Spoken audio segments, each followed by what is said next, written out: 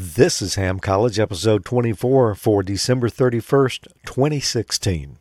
Ham College is brought to you by ICOM. Holiday season is here, and ICOM's got the gifts on your Santa list. And by hamstudy.org, a great place to study for your next ham exam.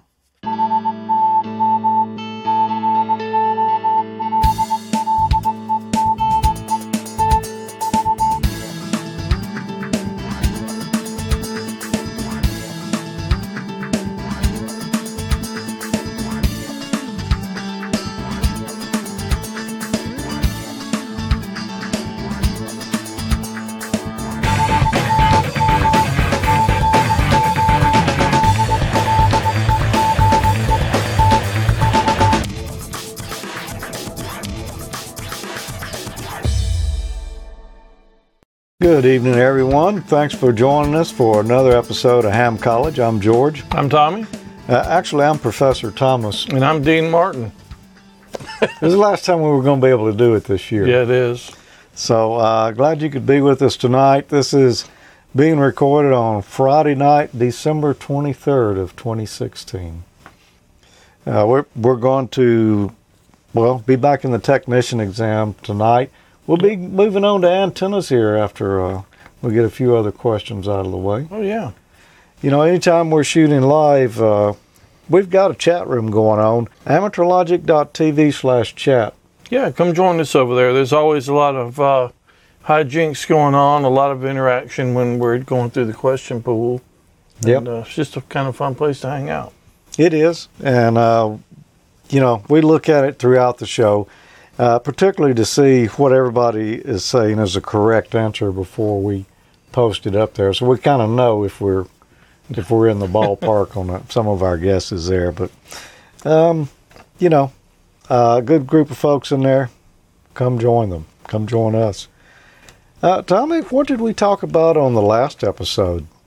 Do you remember? I remember vaguely. We talked about dB or decibels. Mm-hmm. Yep. There was a typo, and I'm not sure how this one got in there, but we were talking about decibels and being base 10 numbers, and then we showed this right here, and that's not actually correct, is it? No, that's not correct. Yeah, it's wrong. Yeah, that's what it should be. That's what it should be, is, like 10 equals 10 to the 1th.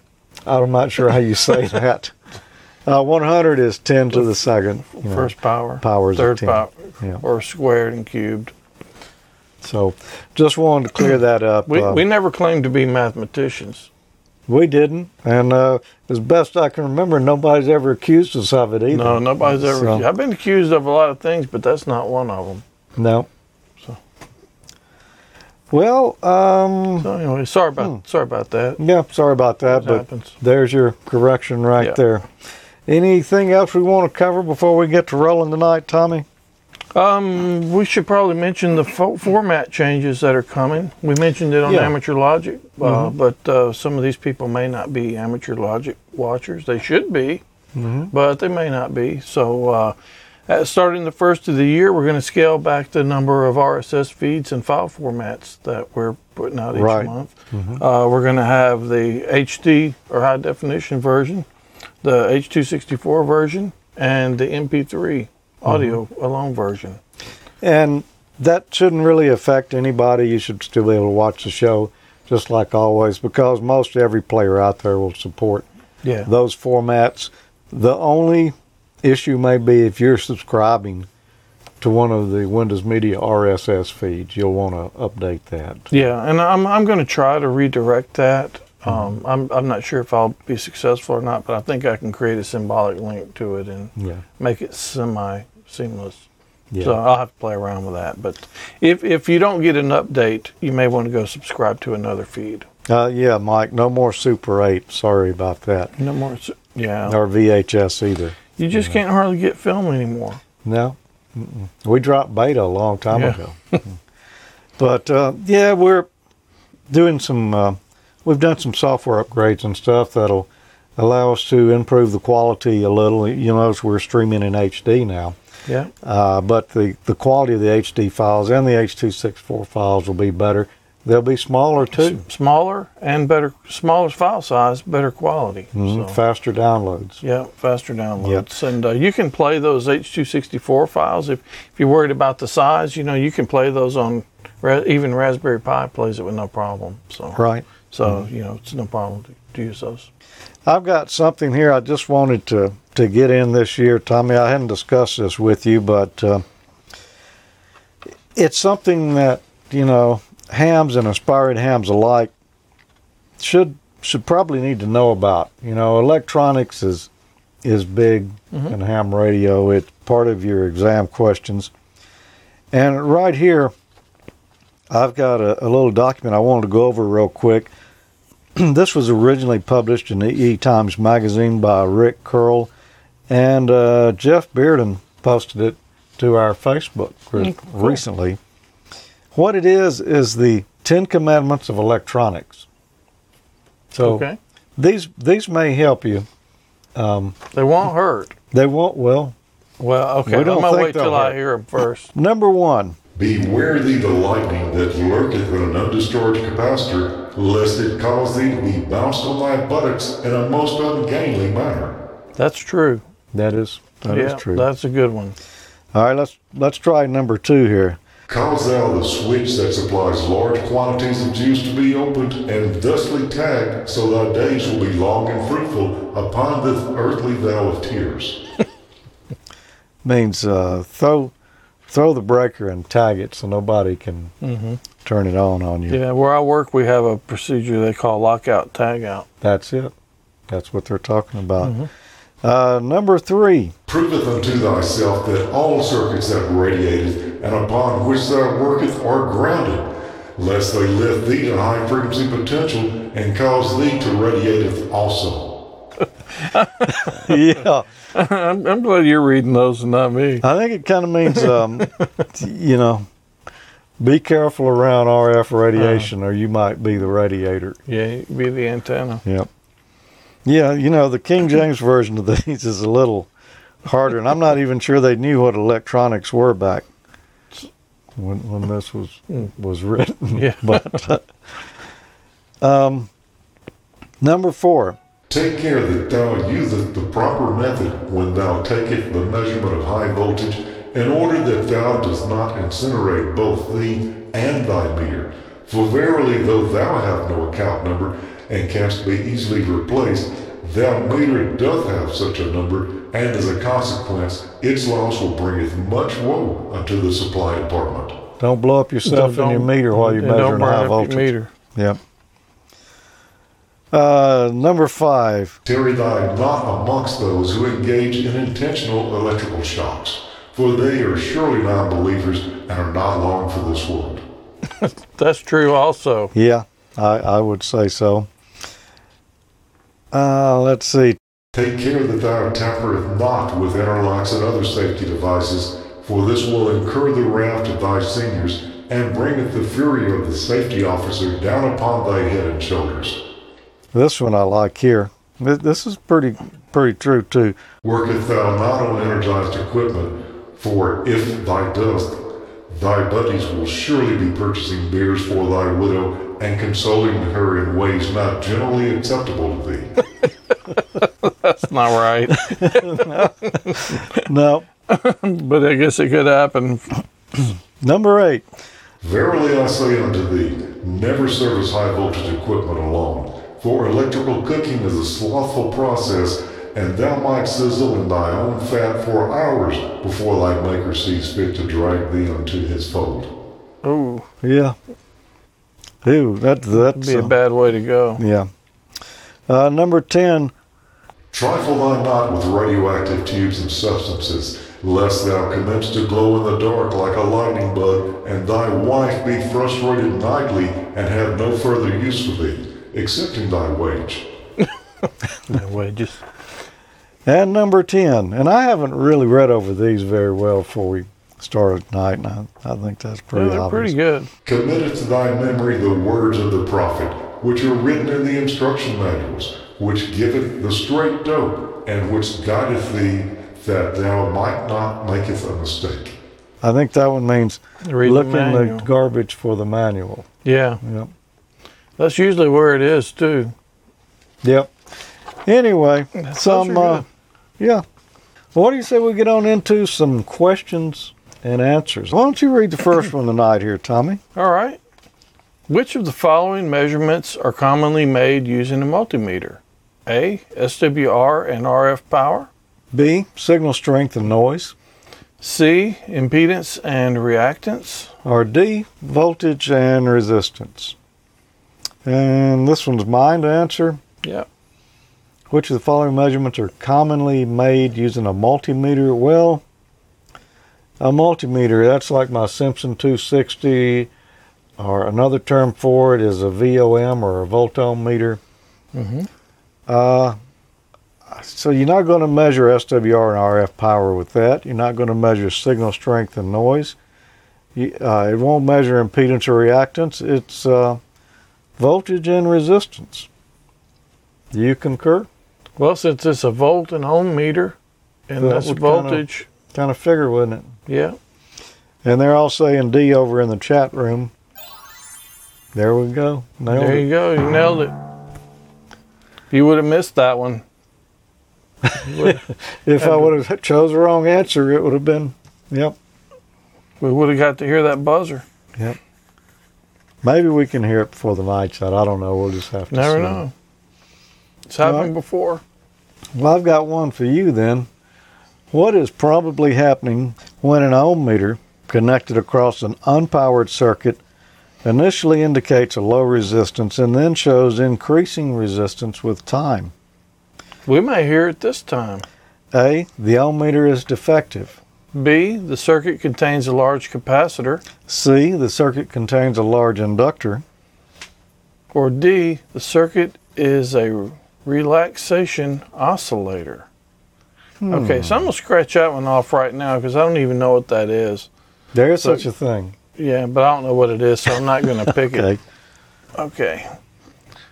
The ohm meter is defective. The ohm meter is connected across an unpowered circuit. Unpowered. Mm-hmm. Initially indicates a low resistance and then shows increasing resistance with time. The ohm meter is defective. I don't think that's right. Circuit contains a large capacitor. Circuit contains a large inductor. I'm going to guess on this one because I really don't know the answer. Okay. But I think it's going to be. I'm just going to guess it's going to be B, and I'm thinking the ohm meter. There's a small amount of electricity in there. I'm just wondering. I'm guessing it's something to do with the capacitor and the voltage All right. from the ohm meter. I honestly don't know though. We may hear the buzzer here. So you're saying it's B.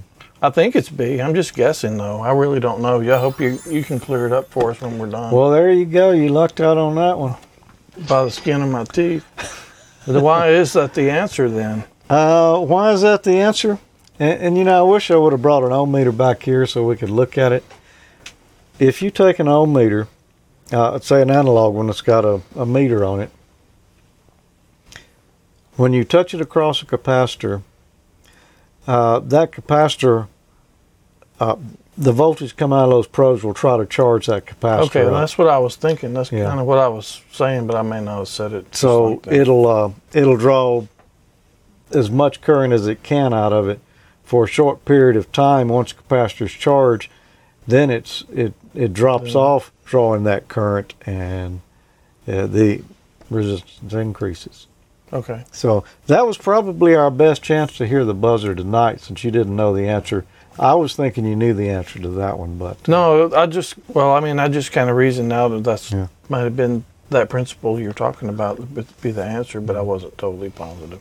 that's what they were all saying over in the chat room. So I left my relaxation oscillator at the house, so I couldn't really Yeah. try that. I really should bring a meter back here and show that one, because then it would stick in folks' minds that.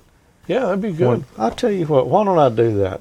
Okay. You can see there's a pointer here on this meter. If I take the two leads, short them together, you can see that pointer there moving. Yep. That's toward 0 ohms. That's toward infinity. Here's an Beyond. electrolytic capacitor right here. Okay. And you can see there's 2 leads on it. Now, if you'll hold that capacitor, when I touch the 2 probes of the meter on the 2 leads here, watch what happens down here on the meter. Okay. There it went. It jumped up and then it went down. All right. Now, if I do it again, it you see it won't It's do already anything. charged up. But if I reverse the leads and do it, Okay. so the meter's not defective, and that's how it works. Which of the following precautions should be taken when measuring circuit resistance with an ohm meter? A. Ensure that the applied voltages are correct. B, ensure that the circuit is not powered. C. Ensure that the circuit is grounded. Or D, ensure that the circuit is operating at the correct frequency. Okay, when I'm using an ohm meter, it's putting a little DC voltage out of those 2 leads. And so there's already a voltage there. That means I want to be sure that the circuit I'm working on is not powered. So that's going to be the one. Let's go over the others. Okay. Ensure that the applied voltages are correct. No, you don't want any voltages on the circuit when you're going to measure it with an ohm meter, because if you cannot measure the resistance of, say, an AC wall outlet. Someone tried to do that in school, and Did they sizzle in their own they let fat? every bit of the smoke. No, they didn't sizzle in their own fat. And they weren't married yet, so that wasn't an issue either. So, but it smoked their meter. Oh, yeah. Okay, so no applied voltages on a circuit if you're going to be measuring resistance. C, ensure the circuit is grounded. No, the circuit may be grounded, it may not be grounded, but that's not a requirement for measuring resistance. Right. Ensure that the circuit is operating at the correct frequency. Your ohm meter is going to measure resistance using a DC voltage. Resistance is a DC measurement. It's not an AC measurement, so there is no correct frequency. It's futile. You could say that. So it's B, ensure that the circuit is not powered, and everybody over in the chat room was saying that. Oh, yeah. I bet you would have got that. Oh, too. yeah, I knew that one. So let's see. There we go. Ensure the circuit is not powered. Yeah, I'll let the smoke out of a couple of meters past, too. Yeah, it's easy to do. It's easy to do. So always, before you go to measure a voltage with your meter, just take a quick look at it. See where you got it set, because, Yeah. Or you'll be buying a new meter. you'll be buying a new meter. I think it said something about that in the Ten Commandments there. It did. Or you'll be going to the, what do they call it? You are not easily Supply replaced, but the department. meter, is. Yeah. But it causes problems for the supply department. Yeah. So. See, those are words to live by, if you Okay. can understand them. Yeah. Well, I got one here for you. Okay. Which of the following might damage a multimeter? A, measuring a voltage too small for the chosen scale. B, leaving the meter in the milliamps position overnight. C, attempting to measure voltage when using the resistance setting. D, not allowing it to warm up properly. Well, I know it's not D because I never put my multimeter through a warm-up cycle. But and you never, you never have. There's such a thing as a vacuum tube voltmeter, a voltmeter that has a vacuum tube in it. Oh, yeah? Yep. I've never used one of them. No, and you're not likely to either. But I can't remember if they had to warm up or not. But anyway, I agree with you. Not allowing it to warm up is Okay, so throw let's that one out. measuring the voltage too small for the chosen scale. That's not going to damage it. You're just not going to get a reading or a reading in the scale that you can actually see. Yeah. Leaving the meter in the milliamps position overnight. That's totally nonsensical. That doesn't make any difference. C, attempting to measure voltage when using the resistance setting. And I know that's a problem because I've been there and done that. We just talked about that, didn't we? Yep. And I confessed on the last question, too. It's true confessions tonight. I guess so. Yep. You cannot measure the resistance of a voltage source. So attempting to measure voltage when using the resistance setting, yeah, that's going to blow your meter smooth up. Yep. And everyone over in the chat room was right on that one, too. So you got one more for me? Sure do. Which of the following types of solder is best for radio and electronics use? A. Acid core solder. B. Silver solder. C. Rosin core solder. Or D. Aluminum solder. And this one, if you've ever listened to me talking about soldering before, then you'll know the answer to this one. And this should have been one of the 10 Commandments. You should have. You'll know the answer to this one. Well, first, aluminum solder. You've probably never seen aluminum solder, although there is such a thing. I think I've probably seen some. I think they sent me some to work by mistake one time. Yeah. It's pretty rare, but no, we're not going to solder aluminum. I have actually soldered aluminum before, and it was a very difficult and tedious process and took a special technique. Do you remember that? I've got some rods that you can do aluminum with a propane torch. Yeah. I don't know if you'd call that aluminum solder. Yeah. Or aluminum brazing. I don't know what you would call that. But you can do it with a soldering iron and much gnashing of teeth. A lot of time and some motor oil. But, yeah. Yeah. But anyway, no, it's not aluminum. It's definitely not a acid core solder because acid core, while that solder is going to stick pretty quick, it's also going to be corrosive and destroy your components or your wire over time. So yeah, so enjoy whatever you're building. Yep. Right away. B, silver solder. I've used pounds and pounds and pounds of that stuff in the past. And there actually is, you could use some silver solder if it's a solid silver solder along with some rosin flux, but you typically wouldn't, for doing electronics or radio and electronics. I used it for installing air conditioners. Yeah. I've used it for making, making antenna parts before where you needed something pretty strong.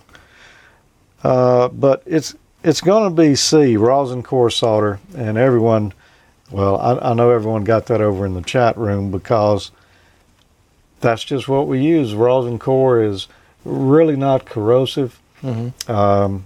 It works good. There's other kind of cores you can get too. There's no clean fluxes. There's organic fluxes and stuff suited for electronics. But rosin core is the most popular type. Yeah. So if you go with rosin core, you really can't go wrong. There you go. C. Well, I have one more here talking about soldering. Okay.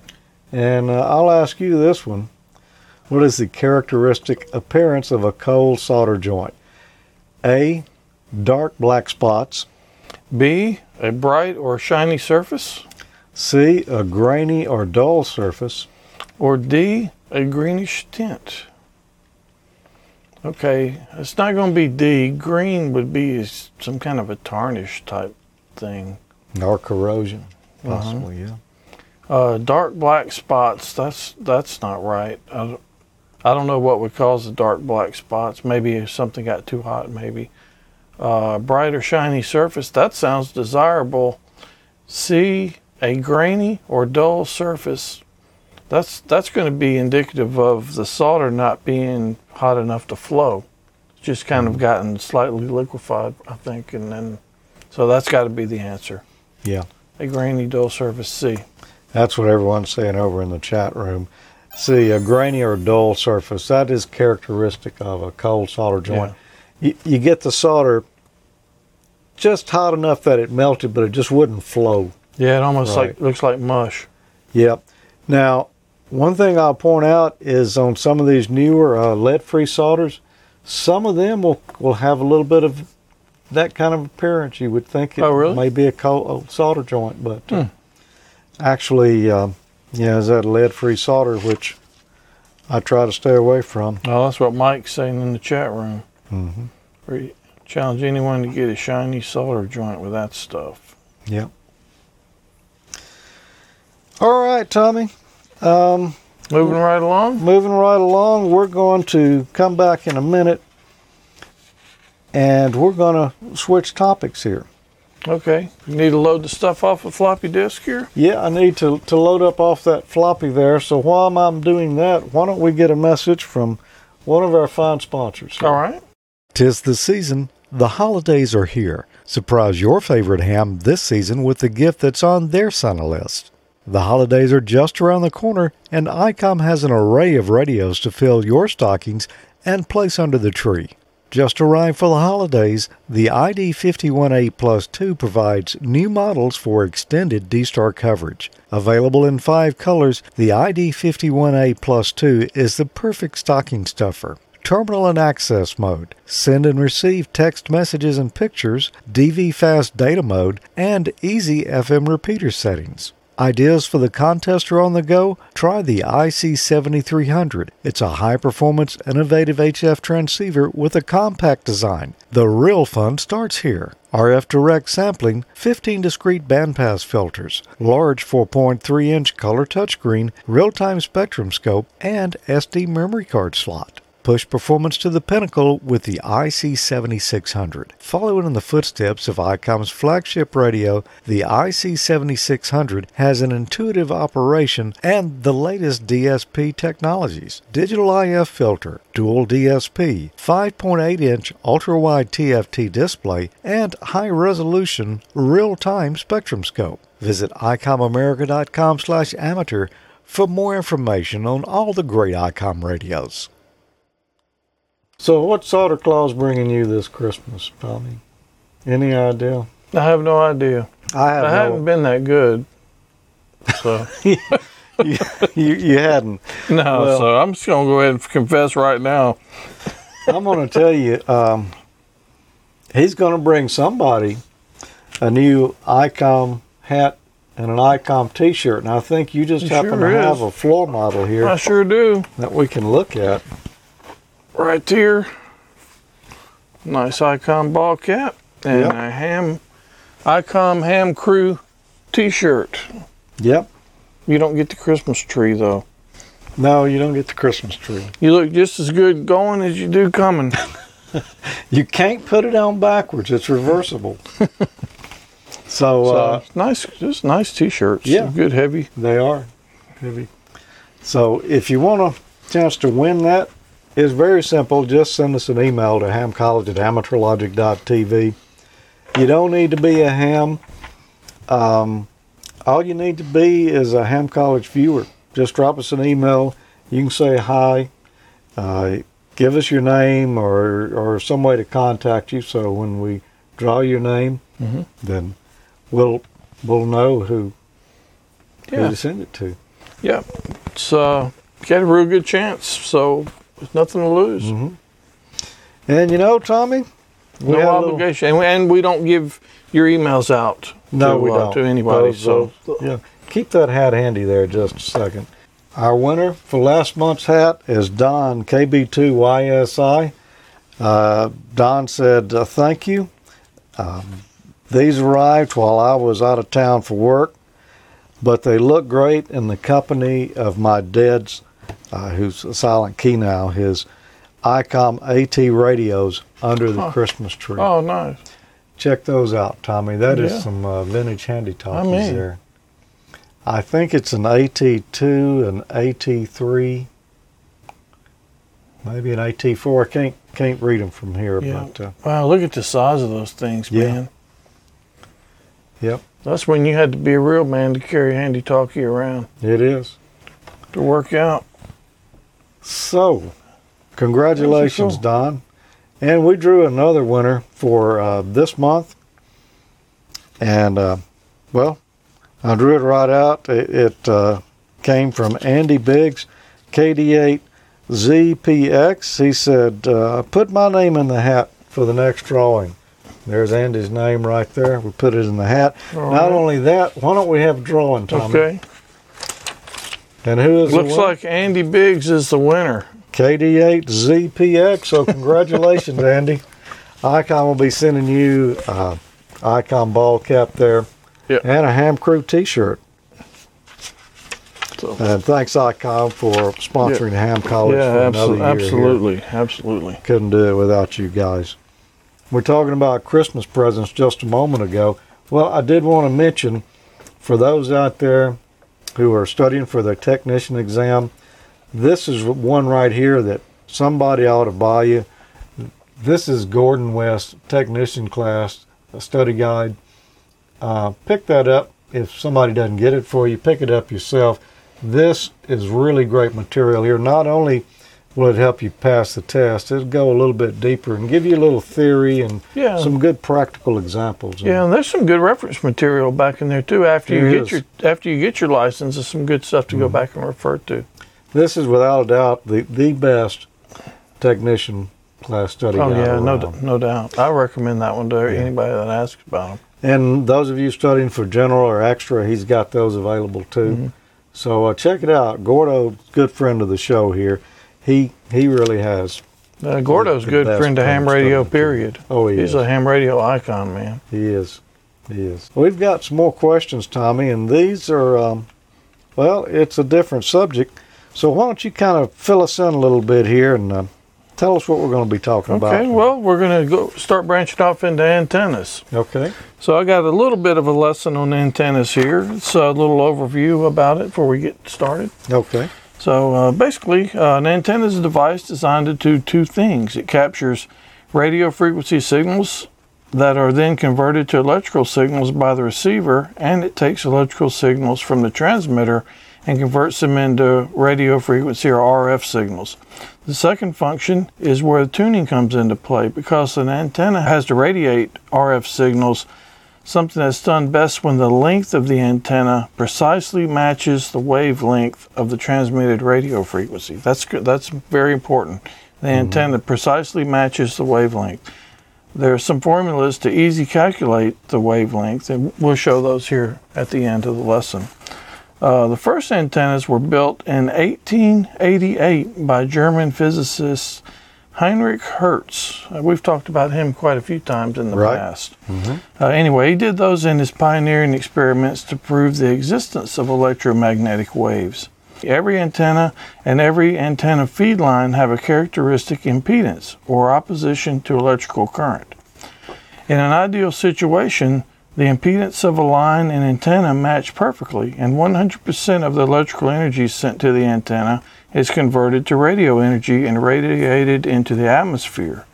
In a less than ideal case, when the impedances aren't perfectly matched, some of the electrical energy sent to the antenna won't be converted, but it'll be reflected back down the feed line. The energy reflected back down from the antenna causes standing waves of electrical energy in the feed line. The ratio of highest voltage on the feed line to the lowest is the standing wave ratio. In a perfectly matched system, the SWR or standing wave ratio is 1:1. The SWR can be tuned by using an SWR meter attached between the transmitter and the antenna feed line.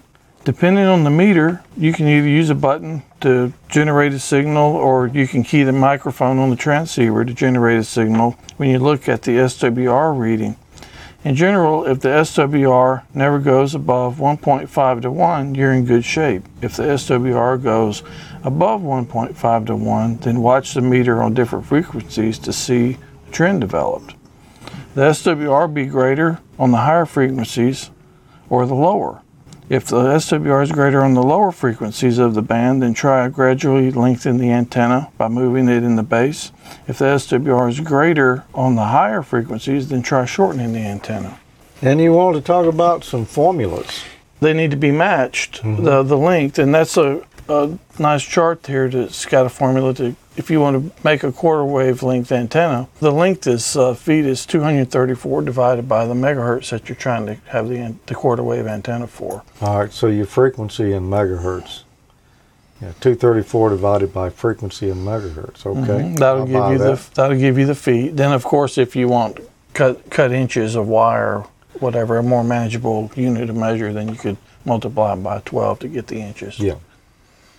And for a half wave, 468 divided by the frequency. Yeah, and those, as you can see, those are just multiples. We don't really need to remember all three of those, though. We only need to remember one of these. Yeah. So the one I choose to remember is the one for a half wave dipole, which is 468 divided by the frequency in megahertz. Because then I know if I'm thinking of a quarter wave antenna, well, I just cut that 468 in half. Well, and the one I choose is a quarter wave because it's 234. Anybody can remember that sequence. Yeah. Then you can double it or quadruple it if you want to. You can remember either one of those. Yeah. And you'll be able to figure out the other one easy enough. Right. So we'll be referring back to this. So down at the bottom there. Yeah, if you want to figure out what meters, like, we've got 2 meters, 70 centimeters, so forth. You can divide 300 by the megahertz. The frequency. Or you can also do it backwards and divide it by the meters to get a rough estimate of the frequency the wavelength in megahertz. Yeah, and that'll give you the wavelength in meters instead of in feet. Uh-huh. Let's get on into those questions then. And the first one here, I don't know who asked the last question. I think I did. So you can ask this one here. Okay. Which of the following describe a simple dipole mounted so the conductor is parallel to the Earth's surface? A ground wave antenna. B, a horizontally polarized antenna. C, a rhombic antenna. Or D, a vertically polarized antenna. All right, let me think about that again. Which of the following describes a simple dipole mounted so the conductor is parallel to the Earth's surface? All right, so this is my dipole right here. If it's parallel to the Earth's surface, then it's going to be like this. So it's horizontal. So it's not a ground wave antenna per se. B, a horizontally polarized antenna. That's what I'm going with. C, a rhombic antenna. No, it's not a rhombic. D, a vertically polarized antenna would be like this. It would be vertical, which is not parallel to the Earth's surface. So I'm going B, a horizontally polarized antenna, and everyone's agreeing with me over in the chat room. Yep. There we go. Horizontally polarized antenna. Simple enough on that one. Yeah. Let's see if we can make them a little bit tougher. Okay. So I'll throw one to you. What is the approximate length in inches of a 6-meter half wavelength wire dipole antenna? Okay. A, it's going to be 6 inches. B, 50 inches. C, 112. Or D, 236 inches. Okay, so cipher that out for us there, Tommy. Okay, do we want to bring up the little formula back on the screen? We can bring the formula back up on the screen. So what we need to do is take 6 meters and figure out how many megahertz that is. So we'll go 300. Oops. Maybe we will. Divided by 6 meters. That's going to be about 50 megahertz. Yep. So now we want to go 468 divided by 50 megahertz. That's 9.36 feet times 12. 112. Okay, that is one of the possible answers there. Okay. So let's see. 112. C's my answer. You're correct. C's your answer, and you're sticking to it. That's my and I'm not even going to have to phone a friend or anything. So. Yep. And it looks like they were saying C back in the chat 20 room. minutes ago, back when we were working on it. Yeah. Okay. Good to know. All right, let's move on to the next one here. Let's see, this is one for you to read. Okay. What is the approximate length in inches of a quarter wavelength vertical antenna for 146 megahertz? A, 112. B, 50. C, 19. D, 12. I know this because I've built about 5 or 6 of them.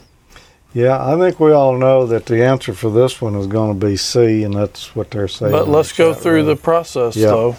But, so we want a quarter wavelength for 146 megahertz. Okay, so let's pull your calculator back up there and your formulas. So I'm going to say let's take 234 and divide it by 146. And that equals a big number there that's too small for me to see from here. It's 1.60 All right. to, Then multiply that by 12 to get it to inches. 19.23 inches. And we said it was 19 inches, so We did. yep, So that's, there we go. the math doesn't lie. Even though we're not mathematicians. I'm a calculator Yeah, operator. there you go. You can do this stuff if we can. Yep. It's a living All right. proof. The next one here is not going to require any ciphering. Oh, man. Yeah. How would you change a dipole antenna to make it resonant on a higher frequency? A, you would lengthen it. B, insert coils in series with radiating wires. C, you would shorten it. Or D, add capacitive loading to the ends of the radiating wires. Now we discussed this a little earlier in the lesson. Okay, how would you change So a you dipole antenna to make it resonant on a Higher frequency. Mhm. Higher frequency is going to be a shorter antenna. So you're saying that the length of the antenna is inversely proportional to the frequency. Yes. That's exactly what I said. Didn't you hear me? I just wanted to be sure. My hearing's not what it used to be. So the answer is going to be C, shorten it. Okay, that is correct. And everyone in the chat room was saying that was correct. Yeah, that's just something to remember there.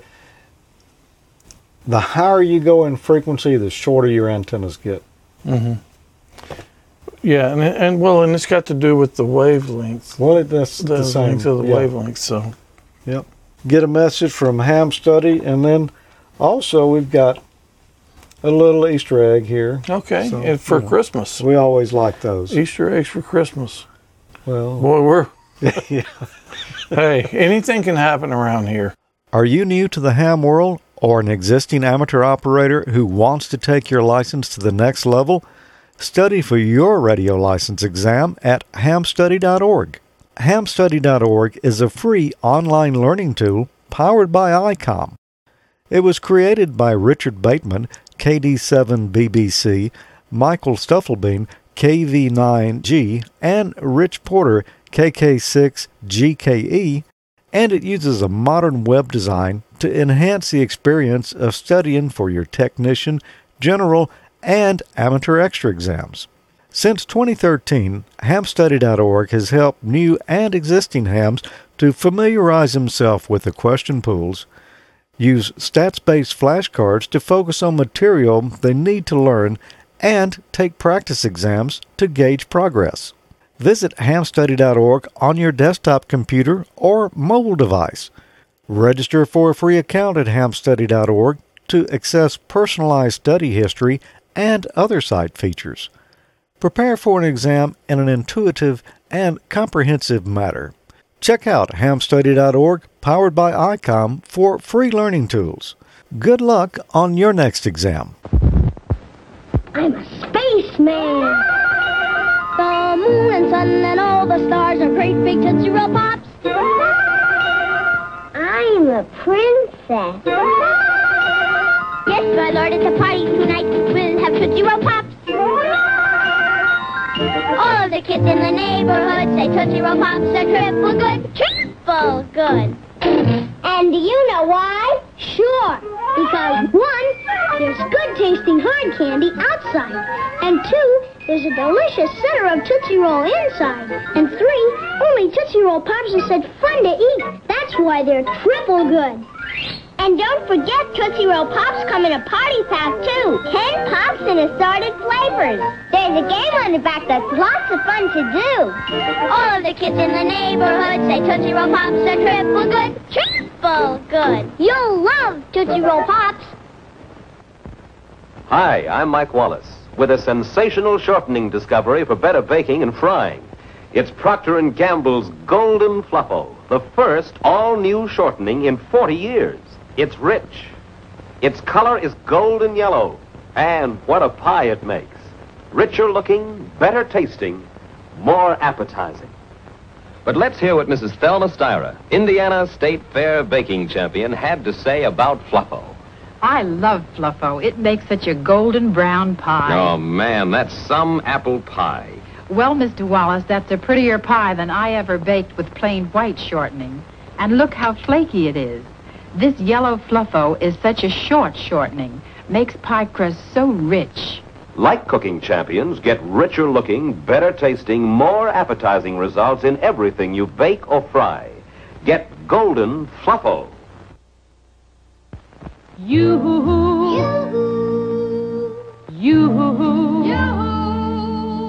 I've got a Swiss cream sandwich for you. Crisp golden cookies, and in between, an extra thick. It's my pick. Filling of cream. Dessert time. Tea time. Don't miss Swiss.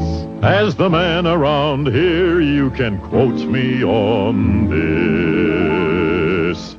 Yoo-hoo, it's Swiss cream sandwich for you. And you too. A truly different cream sandwich, Swiss cream sandwich, baked by Nabisco. The luscious, creamy fillings in a class by itself. No other like it. And these tempting vanilla cookies are so light, they melt in your mouth. Yoo-hoo, it's Swiss cream sandwich for you. And you too. Swiss cream sandwich. Attention. To help carry on our important work, I want you to join the Secret Squadron and wear this official badge and have this secret decoder. Following each week's adventure, I'll send an important secret message, and only Secret Squadron members who have decoders can decode them. Also, later I'll tell you the simple rules for joining the Secret Squadron, but you must promise to do as I do. Keep yourself healthy and mentally alert. And drink Ovaltine every day. It's the official drink of the Secret Squadron. We Secret Squadron members know chocolate-flavored Ovaltine helps give us what we need for rocket power.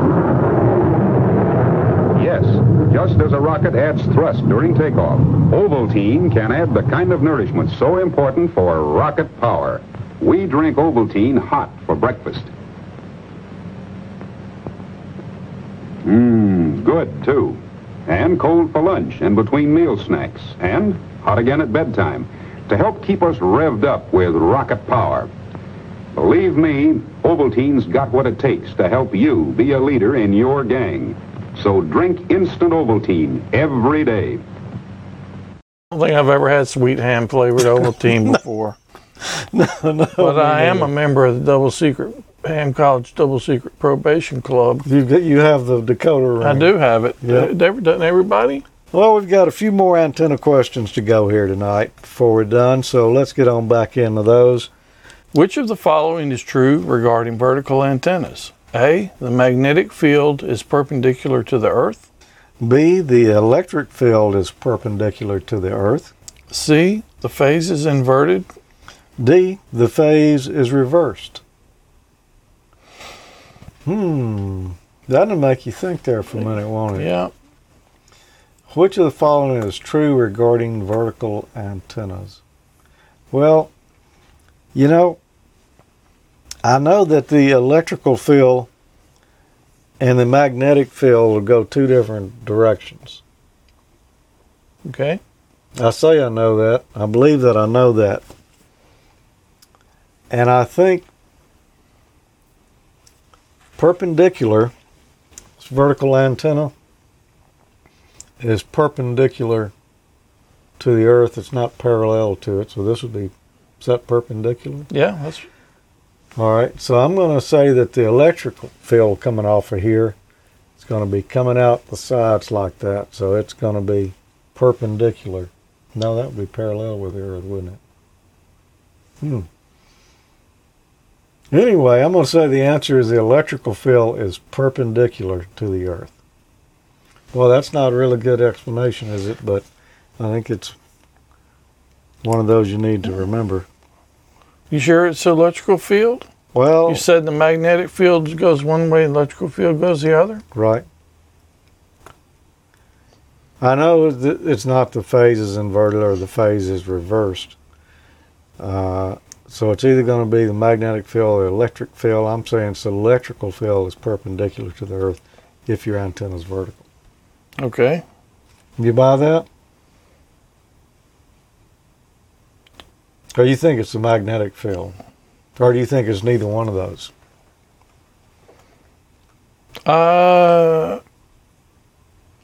I'm not really sure. Electrical field. My first hunch was to say electrical field, but now I'm not totally sure. Well, why don't you answer this one and give us a good chance to use the muscle? I don't think so. George. All right, I'm going to say it's the electric field. Okay.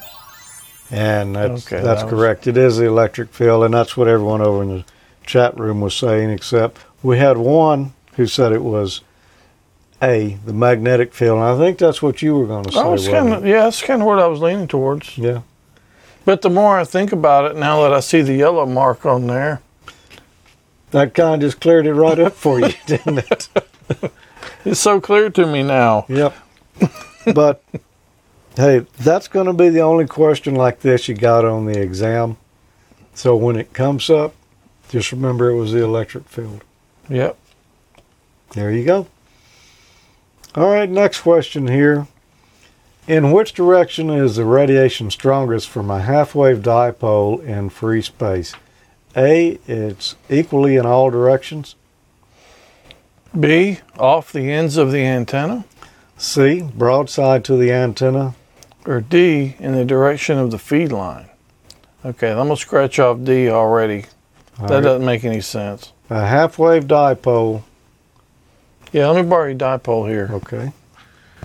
You're going to mount it in all horizontal. directions. It's just impossible for it to be equally in all directions. If you look at this. Yeah, that don't look the same from. Yeah, this there's a lot more surface area right here than there is there. Mm-hmm. Off the ends of the antenna. I don't think it's going to work like a shotgun. So I'm going with C, the broadside to the antenna. That's where the most surface area is. So that just makes the most sense. That it's going to be more directional. Well, that's what they're saying in the chat room, and I think here's you're your right. antenna back. Yeah. There you go. Broadside of the antenna. This is the link that Mike sent to us. Visual representation of a dipole antenna. So it's showing really that the signal's all coming off of the broadsides of it, not off of the ends. Right there. What type of antennas are the quad, Yagi, and dish? A, non-resonant antennas. B, loop antennas. C, directional antennas. Or D, isotropic antennas. What type of antennas are quad, Yagi, and a dish? They're all resonant, so because antennas are generally resonant. Mm-hmm. Don't have to be, but the best ones are. So it's not they're not loop antennas. They're not isotropic. They're all directional antennas. You know, a quad is like multiple elements going in a direction. A Yagi, is sort of like a TV antenna, that style of antenna. And a dish, of course, we know that's directional. That's super directional. They're all directional antennas. Everyone's saying that over in the chat room, so... Must be true then. Must be true. There we go. Okay. Then I've got one for you, and I'm going to throw you for a loop here. What is a beam antenna? A, an antenna built from aluminum I-beams. B, an omnidirectional antenna invented by Clarence Beam. Is that Mr. Beans? No. C, an antenna that concentrates signals in one direction. Or D, an antenna that reverses the phase of received signals. Okay, I'm going to go ahead and do just like I did the last ones. I'm going to scratch D right off the list right from the start. Okay. An antenna built from aluminum I-beams. Well, that seems like that would be a pretty heavy-duty antenna. I don't think that that's the answer. An omnidirectional antenna invented by Clarence Beam. And I don't know who this Clarence Beam fellow was. But whoever made up that question for the question pool may have been into something that had beam on the end of the name of it too, some Jim Beam or something. It's going to be C, an antenna that concentrates signals in one direction. So you're saying it's beaming your signal in one direction? Yeah, not like Clarence Beam. Okay. There you go. That was correct. Everyone got it correct over there in the chat room as well. Jim Beam. They should have used that, invented by Jim Beam. Because I think somebody had some of it. Yeah, good to have. Okay, I think we got one final question tonight. All right. Which of the following methods is used to locate sources of noise interference or jamming? A, echolocation. B, Doppler radar. C, radio direction finding. Or D, phase locking. Oh, cool. Which of the following methods is used to locate sources of noise interference or jamming? Echolocation. I think that would be more like some type of radar. Doppler radar. No, I don't think that's going to locate noise or interference or someone jamming you. It's not going to be D, phase locking. It's going to be radio direction finding. You know, that's... What about E? Somebody in here says an angry ham mob. Yeah, I don't know. I don't really recommend that source. No. Although it's probably happened before. It's radio direction finding. That one's pretty straightforward. Yeah. You'll see the term RDF sometimes. But that's pretty interesting too. Do you remember the segment I did with the little MFJ dish for looking for interference or noise sources and things? Yeah, that was pretty cool stuff. Noise. I know you were the one. If you ever find somebody that's raking a wire across the file hooked to a 12-volt battery. Yeah, especially if it's a 12-amp battery. Yeah. You can hunt them right down with that thing. Yep. All you gotta do is look for the smoke. Yeah, and the fire, and the file. The flashes. Yeah, the file with the little balls of metal on it. Yep. So I don't remember what episode Amateur Logic that was. No, it's about a year ago. Yep. Well, Tommy, that's got us to the end of the questions for tonight. I think we've got more antenna questions coming up. That's in the good. Next show. That's good. Antennas. That's fun stuff. Yeah, we appreciate everyone being here with us tonight. Another fun show. We won't do this again till next year. Yep. We'll be here before you know it, though. You know, time flies. It will be here. So here, catch this. It's not charged up. Yeah, I don't know what I'm going to do for New Year's yet. I'll have to come up with something, though. Yep. Well, Merry Christmas to everybody. Merry Christmas. We'll see you next year. Happy Hanukkah. Happy New Year. All those things. Yep. Whatever you celebrate, and be careful and enjoy. Insert your holiday here. Yeah. We'll see you next time. 73.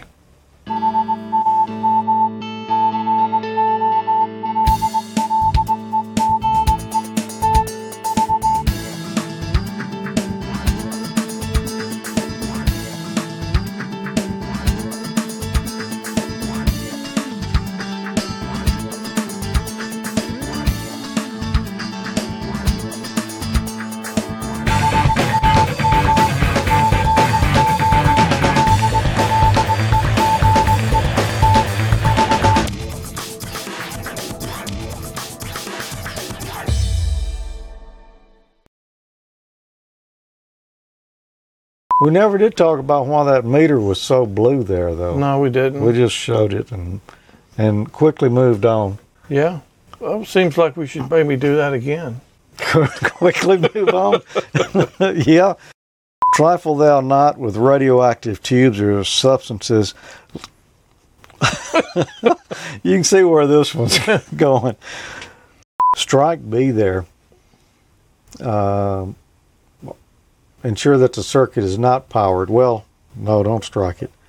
Check that, because I want to be sure that it's not powered. What is the characteristic impedance? What is the characteristic? Well, okay. Let me try it again. Want me to read my own? This one comes from Don, KB2YSI. And he said, George, put my name in the hat. It came from Andy. And I screwed that up real good. Yeah.